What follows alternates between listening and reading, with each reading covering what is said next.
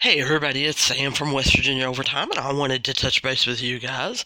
I know it's been a little bit of a long time. It's been about 2 weeks since I've talked to you guys. A lot of things have happened. The state football champions were crowned, and a lot of the awards have come out, and we'll talk about those later. But I guess what I wanted to hit you up with is something that has been running through my mind for the last couple days. I have been dealing with it, but I have dealt with it before. You know, the old saying where history repeats itself until you actually learn it. Coach Fred Waples made sure that I heard that enough throughout my high school years, and I thought that I understood it. But when I graduated high school, obviously, I didn't take it for heart. And then I forgot it through the years because I'm reliving it this year. So please be with me a little bit for rambling. I don't have any notes today. Usually I have a bunch of notes on a pad wrote down, points that I want to hit, quotes that I want to say, topics that I want to make sure that I kind of discuss. But I don't have that today. Like I said, I've been going through this in my head for a couple days now, and so it's going to be me giving you kind of a stream of consciousness, telling you a little bit of my background, but a little bit about what all is happening now that's causing me to repeat things. I sat down with my high school coach after I graduated. For those of you who don't know, I went to Marshall University, and had talked to an assistant coach down there that graduated from Charleston Catholic. I still have a lot of respect for her, Coach Lynn Bria. She is now the head coach at Stetson University, but at that time, she was an assistant coach at Marshall, and she wanted me to come down, and I was going to learn the game of college coaching from her. I really wanted to be a college coach. That's all I'd ever wanted to be was a coach. And my high school boys basketball coach was friends with her. She had spoke at a lot of his different camps, and they had become friends. And he had introduced her to me, and she had offered me this coveted spot, and I was really excited about it. However, my dreams went crashing down when in June, she decided for the benefit of her career to leave Marshall University and take another job. Her head coach was going to the University of Texas, and they were bringing a new coach in to Marshall. I wasn't sure how that was going to be, but that's kind of where this story starts. I had kind of grown up in a system at my school, was raised in a certain style. I had certain coaches that I looked up to for many different reasons. And when I met the new coach at Marshall, she really didn't fit any of those. She didn't fit any of the coaches that I followed. Her defense was completely different. Her offense was different. A lot of how she ran the team, how she set things up.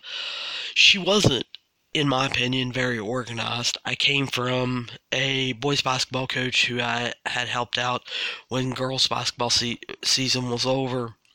And in those days, the girls played in the fall and the boys played in the winter. And so I got to be around his program a lot and actually see how a program is created, how it's ran, the different policies, how it's organized, how rules are set up, how rules are followed, different meetings you have with your players, interactions you have with your players, how you need to get to know your players. So it was extremely weird, for lack of a better word, when I went down to Marshall. I arrived early to meet the coach, and she wasn't as organized. She had been a coach at Arizona State and had moved her family clear across the country, and I just assumed that, if my high school coach is organized and OCD and is got all his ducks in a row. I assumed, a college coach has got to be way more intense and organized, and she just wasn't. And so we kind of had a bad first impression, especially when I asked her some different things that I was interested in. We, like I said, were getting ready to start conditioning in August, and at that time we started basketball practice on October 15th. But when I asked her, a little bit about my role, what kind of strength and conditioning we were going to be starting in August, how often that was going to be, when that was going to be, what are they going to be working on. When I asked that back in, I don't know, March of Coach Bria and the head coach at Marshall, they already knew. They had it organized down to the T. They even pretty much knew whether they were going morning or afternoon. They didn't have the exact times, but they pretty much knew. And the reason why they said that they had to plan that far in advance was because of the student athlete schedules. So when I came in the first week of August, and this new coach, I guess, was getting her feet wet and didn't really know or understand, I was a little shocked, a little taken back. So went through the first 2 weeks of classes and didn't really hear from her. I saw some of the basketball players, on campus and would ask them. And, finally got an answer on the second week of classes. They said, hey, we're supposed to have a meeting with her, coming up 2 days from now or 3 days from now. And I thought, well, I need to get my butt over to the Henderson Center and kind of knock on her door, reintroduce myself. Maybe she's lost my number. Maybe she has assumed that with me being a freshman that my classes, I need to get used to them. I don't know. So I went over there and I started talking to her. Then more and more I spoke to her. The more and more I kind of found out she really wasn't sure what she wanted to do with me. She wasn't sure what she wanted to do with the rest of the freshmen. She wasn't really sure, who she was going to get to be managers, who she was going to get to be timekeepers or statisticians. She wasn't sure, of announcers, and she was still kind of working that out. She hadn't set up, Marshall has the big green room for tutoring, and she really hadn't gotten that set up, and she was kind of swimming upstream, and I felt kind of sorry for her. At 18 years old, I really wasn't sure how to help her, but I did offer to help her. I told her I was available, that based on, what Coach Bria had told me, I had gotten my classes from 8 to 12 every day, and I wanted to, make sure that I was available to her, in the afternoons. And she was getting her staff ready and everything, and almost didn't take me up on that. It was almost like it was a bother. And looking back on it now, I don't think that that's truly how she felt. I think I read it that way. I read it wrong. But I think she was just really overwhelmed. But anyway, didn't feel like this was a good situation. After basketball practice started in October, it felt like it went almost even more downhill. Sorry about stopping that kind of in the middle. Hopefully I got my coughing edited out. I'm a little sick and under the weather, but I wanted to kind of go ahead and record this podcast and kind of get it off my chest. As practice started, really realized Marshall not only wasn't the team for me, it wasn't the school for me. It was very big and very overwhelming to me with a lot of professors that didn't really care. And I know that had I stuck with it, as you go up in classes, your classes get smaller and everything. But with everything that was going through my mind at the time, just really didn't want to stick it out. Basketball wasn't going good. I didn't believe in the system, didn't believe in the coach. Just really wasn't sure of everything. Came home Thanksgiving weekend and talked to the boys basketball coach at my old high school. And he told me that, the girls basketball coach that I had played for 4 years had never had an assistant coach.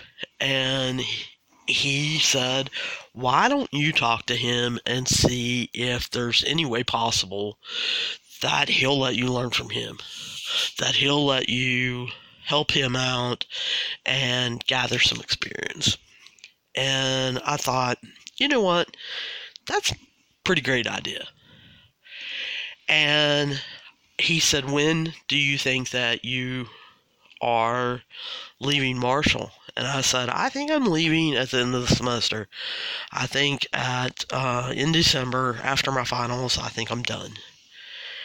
And luckily, the boys basketball coach and I had a great relationship, and he stated, well, I'll tell you what, we will make you basically a SCUT, volunteer assistant coach. And by that, he basically meant I would do everything that no one else wanted to do. That's everything from coming, an hour and a half early before practice to make sure the floors are clean, to throwing uniforms in the dryers and doing laundry and doing towels. Everything from making sure stats are right, collecting those, going over those, rewriting or typing up scouting reports, and just kind of learning from the ground up exactly what coaches do. Like I said, I got anything that anyone didn't really want to do that day. But I learned so much. And I really learned an important lesson. I happened to be downstairs, and I knew that my high school assistant coach, when he was a freshman coach at a different school, had the unbelievable opportunity to coach two great coaches on his freshman team.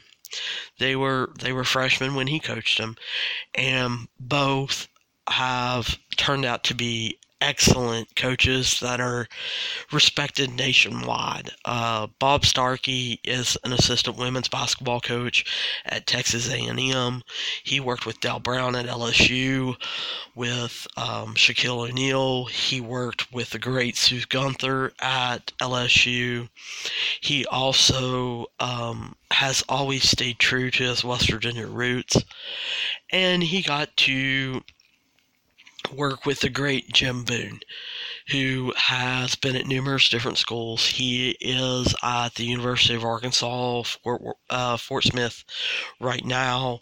He has built programs at California University, at Robert Morris, at Eastern Michigan, at Tusculum, to Delta State. He's just an unbelievable coach, and both of them give so much back. And I think that's one of the reasons why I wanted to start West Virginia Overtime. I wanted to start this podcast, is I don't have as much knowledge as they do. I don't have as much experience as they do. And I don't want to pretend that I even come close. But I do want to impart any knowledge that I have from them or from others to anyone that listens to this podcast. And so I was 19 years old. I was sitting in the coach's office, and I believe I was typing up a scouting report, and the phone rang. And I had a very, very important conversation that I'm sure Coach Jim Boone does not remember. However, 30 years later, I still remember it to this day, that a college coach who was working at Building California University, getting ready to go to Robert Morris the next year, took the time to talk to a lowly 19-year-old girl who was trying to make it in coaching.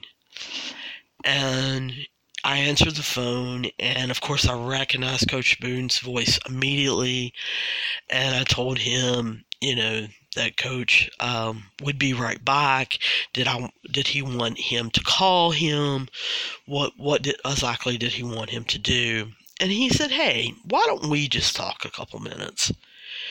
And I was so excited. I was like, "Oh my gosh, here I am. I'm talking to the great Jim Boone, who I have learned so much throughout the years, over the next, 20, 30 years from him." And so he sat down with me and talked to me. And one of his very first questions was, who are some of the coaches that you really look up to? And of course, I named Bobby Knight. I named Rick Pitino. I named Billy Donovan. I fell in love with Billy Donovan, I think, like everybody else, in the 86-87 season. I was in middle school, and his story of being on Coach Pitino's Providence team when the three-point line came into existence, and him getting to start shooting that and making basically a living at that, I started following him. And I followed his career. He went to Wall Street. After that, he called Coach Pitino, who was then at Kentucky, and said, "Look, I can't do this." He happened to be working on Wall Street with Billy Minardi, who was Coach Pitino's brother-in-law. And he said, "I will do anything to get back into the world of coaching." And he actually moved to Kentucky and took a non-paying, kind of a scut coach for the University of Kentucky, and worked his way up. And at the time that I was talking to Coach Boone, it was a year before he actually coached at Marshall. And I told Coach Boone that I felt that Coach Donovan was going to be an unbelievable coach, and that I couldn't wait to watch his career. And I have loved watching every moment of his career.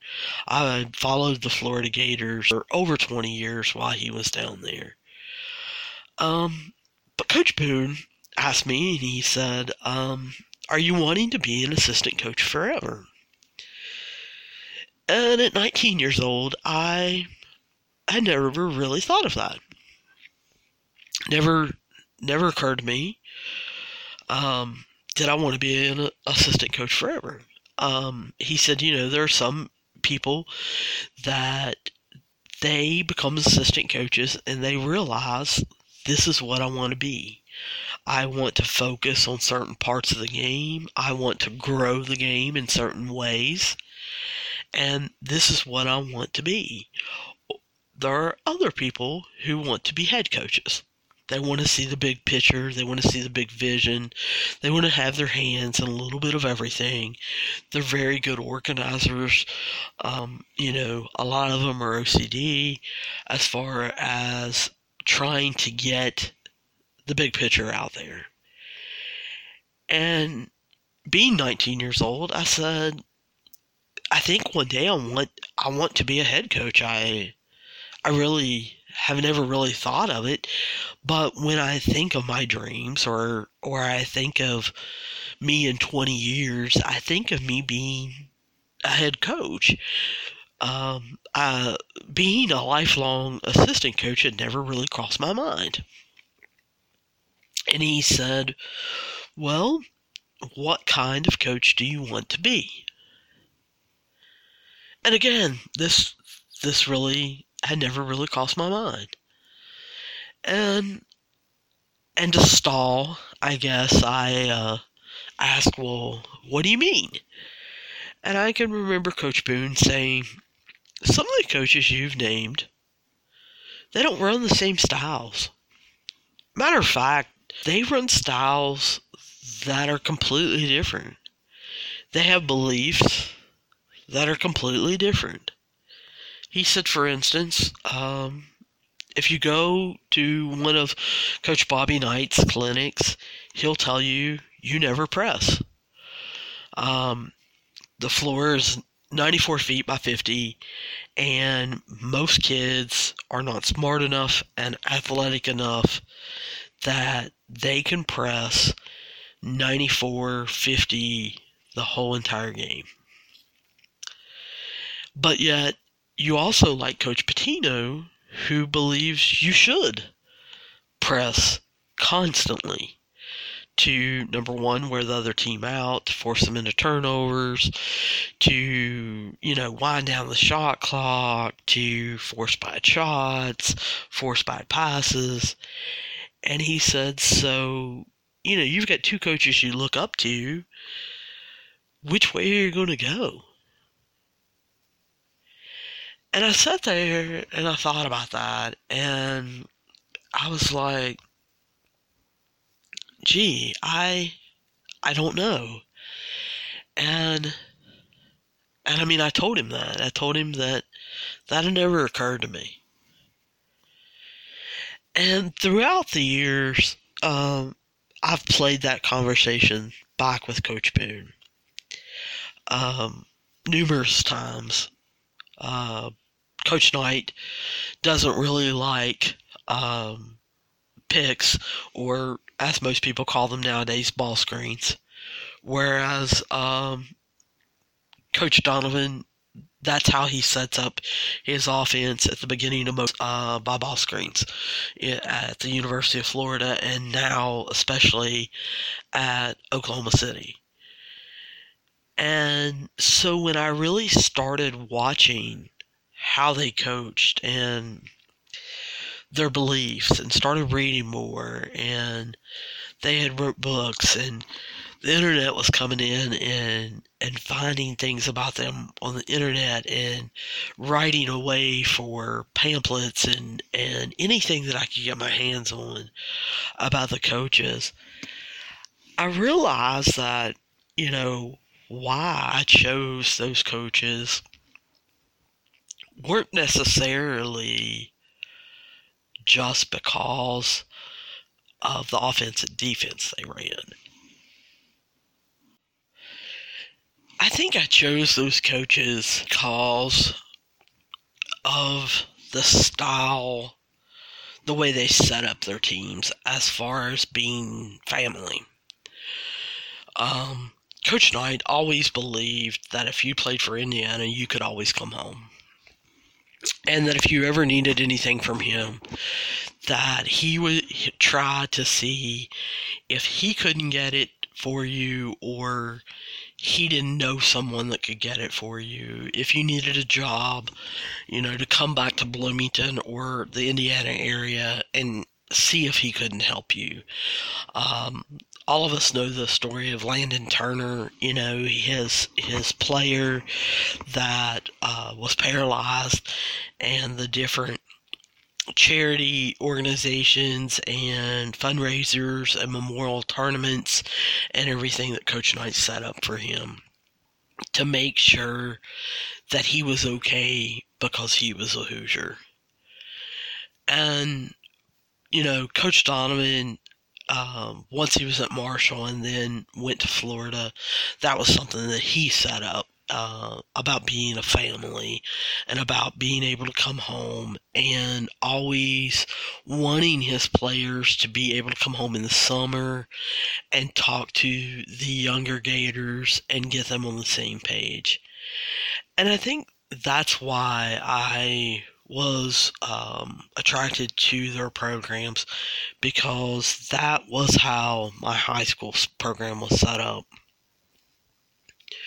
But I realized very quickly that I needed to get that in my head.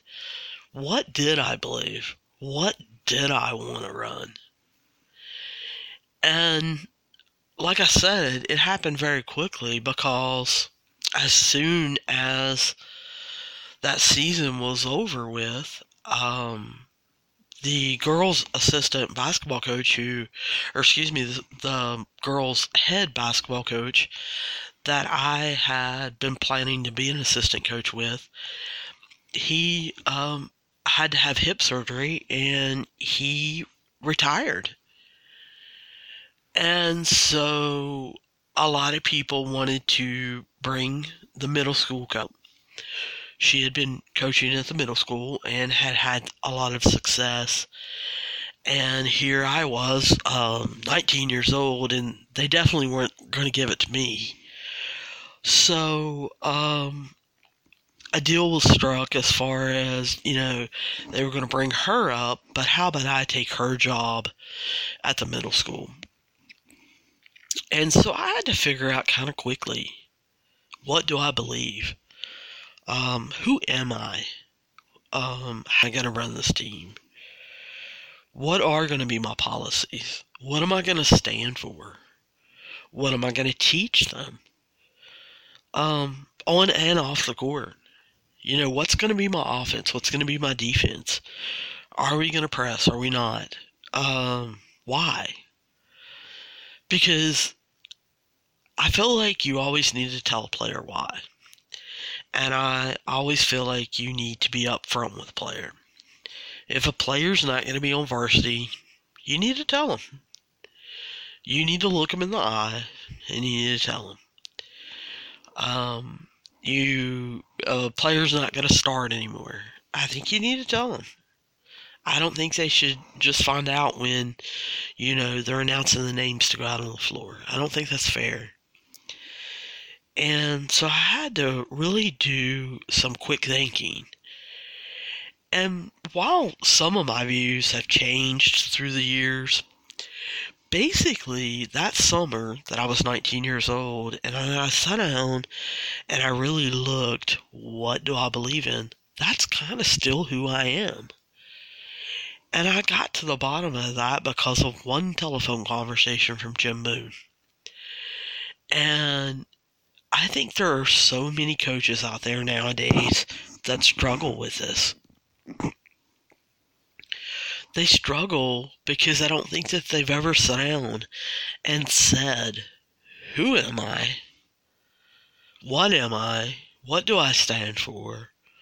What are my goals? What am I going to teach them on and off the floor? What is my offense? What is my defense? If I'm going to teach them more than one offense, do they conflict with each other? If I'm going to teach them more than one defense, is it going to conflict with each other? Do I have kids that if I teach them more than one defense and it conflicts with each other, will they be able to understand why it conflicts? Or will it just confuse them and mess them up?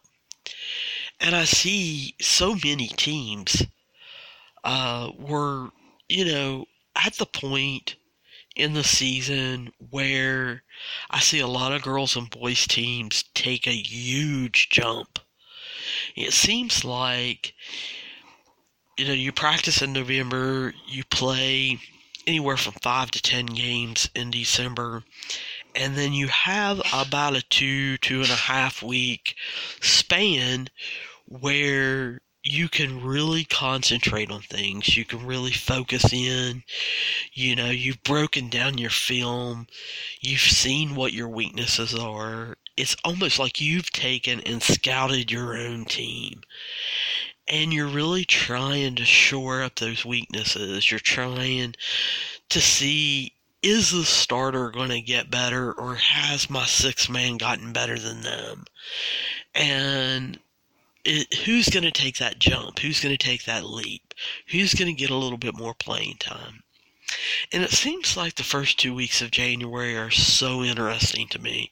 I try to see as many different teams as I possibly can because I want to see those players that have taken that jump, because they've really gotten in the gym for those 2.5 weeks over Christmas break. That yes, they've spent time with their family, but yes, they've spent time with their basketball family. And they've really put in the work. And so I urge any coaches that are out there, basketball coaches that are listening, figure out who you are. Figure out what you're doing, why you're doing what you're doing. Does it conflict? And if it does, fix it. As softball and baseball and track coaches are getting ready, if you've made it this far into this podcast, figure out, what are you doing? What are you saying? How are you saying it? Does anything conflict? Is it okay?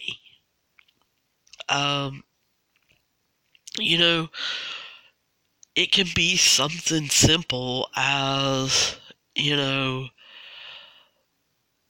do all of your outfielders automatically throw it to second base? Or when someone shouts out third, they're then allowed to throw it to the third baseman? Or is there only one player that's allowed to do that because they have an arm? When you're throwing home, do you have the second baseman doing the cutoff, or do you have the pitcher doing the cutoff? But when this pitcher's in the game, you don't do it. You have the second baseman do the cutoff. Do your players understand that? Because that's a difference. That's a conflict. That can be something that screws them up. When you're having track practice, is it fair that your 2-miler is at track practice for an hour and a half, and your shot putter is at track practice for 20 minutes? Is that comparable? Is that fair? Is that something that you can describe, have a reasoning for? That's the kind of things that I'm talking about. I heard a coach the other day. He was teaching a certain type of man-to-man defense, and he wanted to go to 1-3-1. And I listened to him and listened to how he wanted to play the 1-3-1. I asked him some questions about his man-to-man defense. And I said, are your kids okay with that? And he kind of looked at me and he was like, what do you mean? And I said, well, it sounds like to me. I said, you can correct me if I'm wrong, or maybe your kids are smarter than the average bear. I don't know. But it sounds to me like you've spent 8 weeks now teaching them this man-to-man defense that says no baseline. Has 7 rules, 7 no's. No baseline, no straight line drives, no layups, no rebounding. All these no's. But you're wanting to go to a 1-3-1 where you're forcing them to the baseline so you can trap. And he said, I am. And I said, are they going to be okay with that? Well, I think so. I said, well, Number one, what if they're not? What if they're so used to playing the man-to-man that they can't force them in order for you to get the trap? And I said, are you planning on making this your main defense? And he said, I don't know. And I said, well, if you're not, and you're planning to switch back and forth, how are they going to remember what rules apply to what?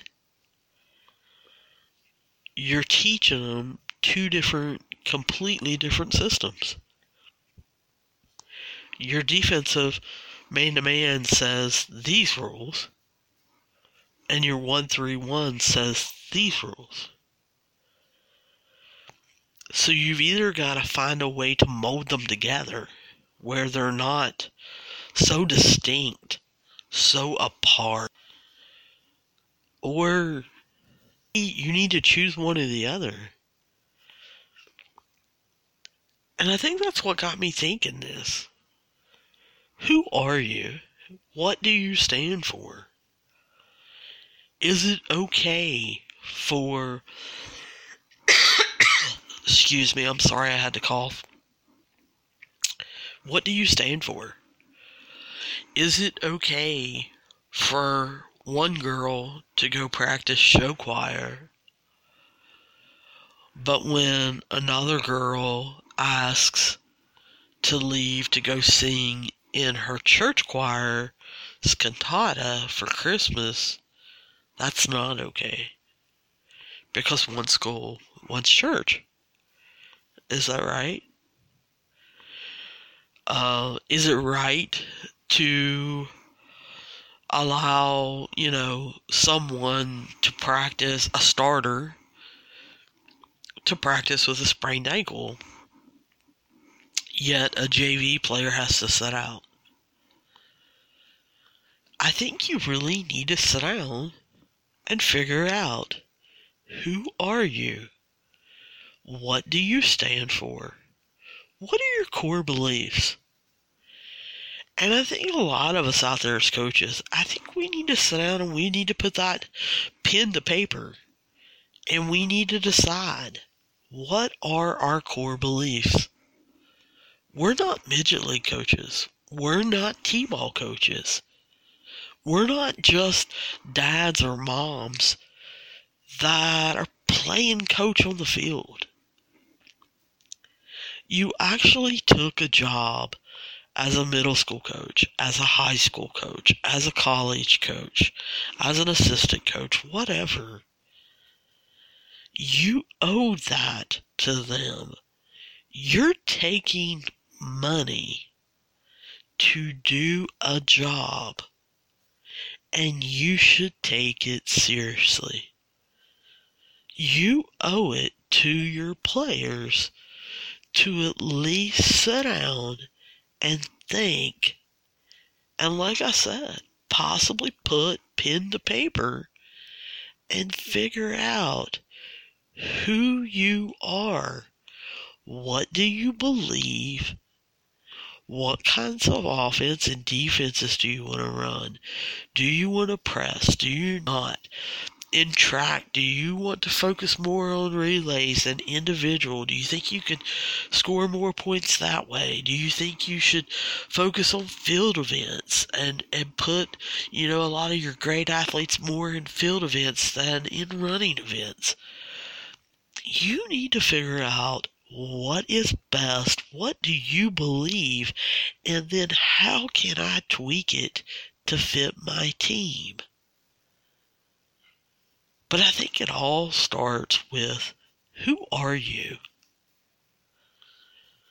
And I think that's how I'm going to end this podcast. Because I think I need to do some soul searching, but I think there's quite a few of you out there that probably do too. But I look forward to talking to you soon, and I hope you have a wonderful week. Talk to you soon. This is Sam with West Virginia Overtime.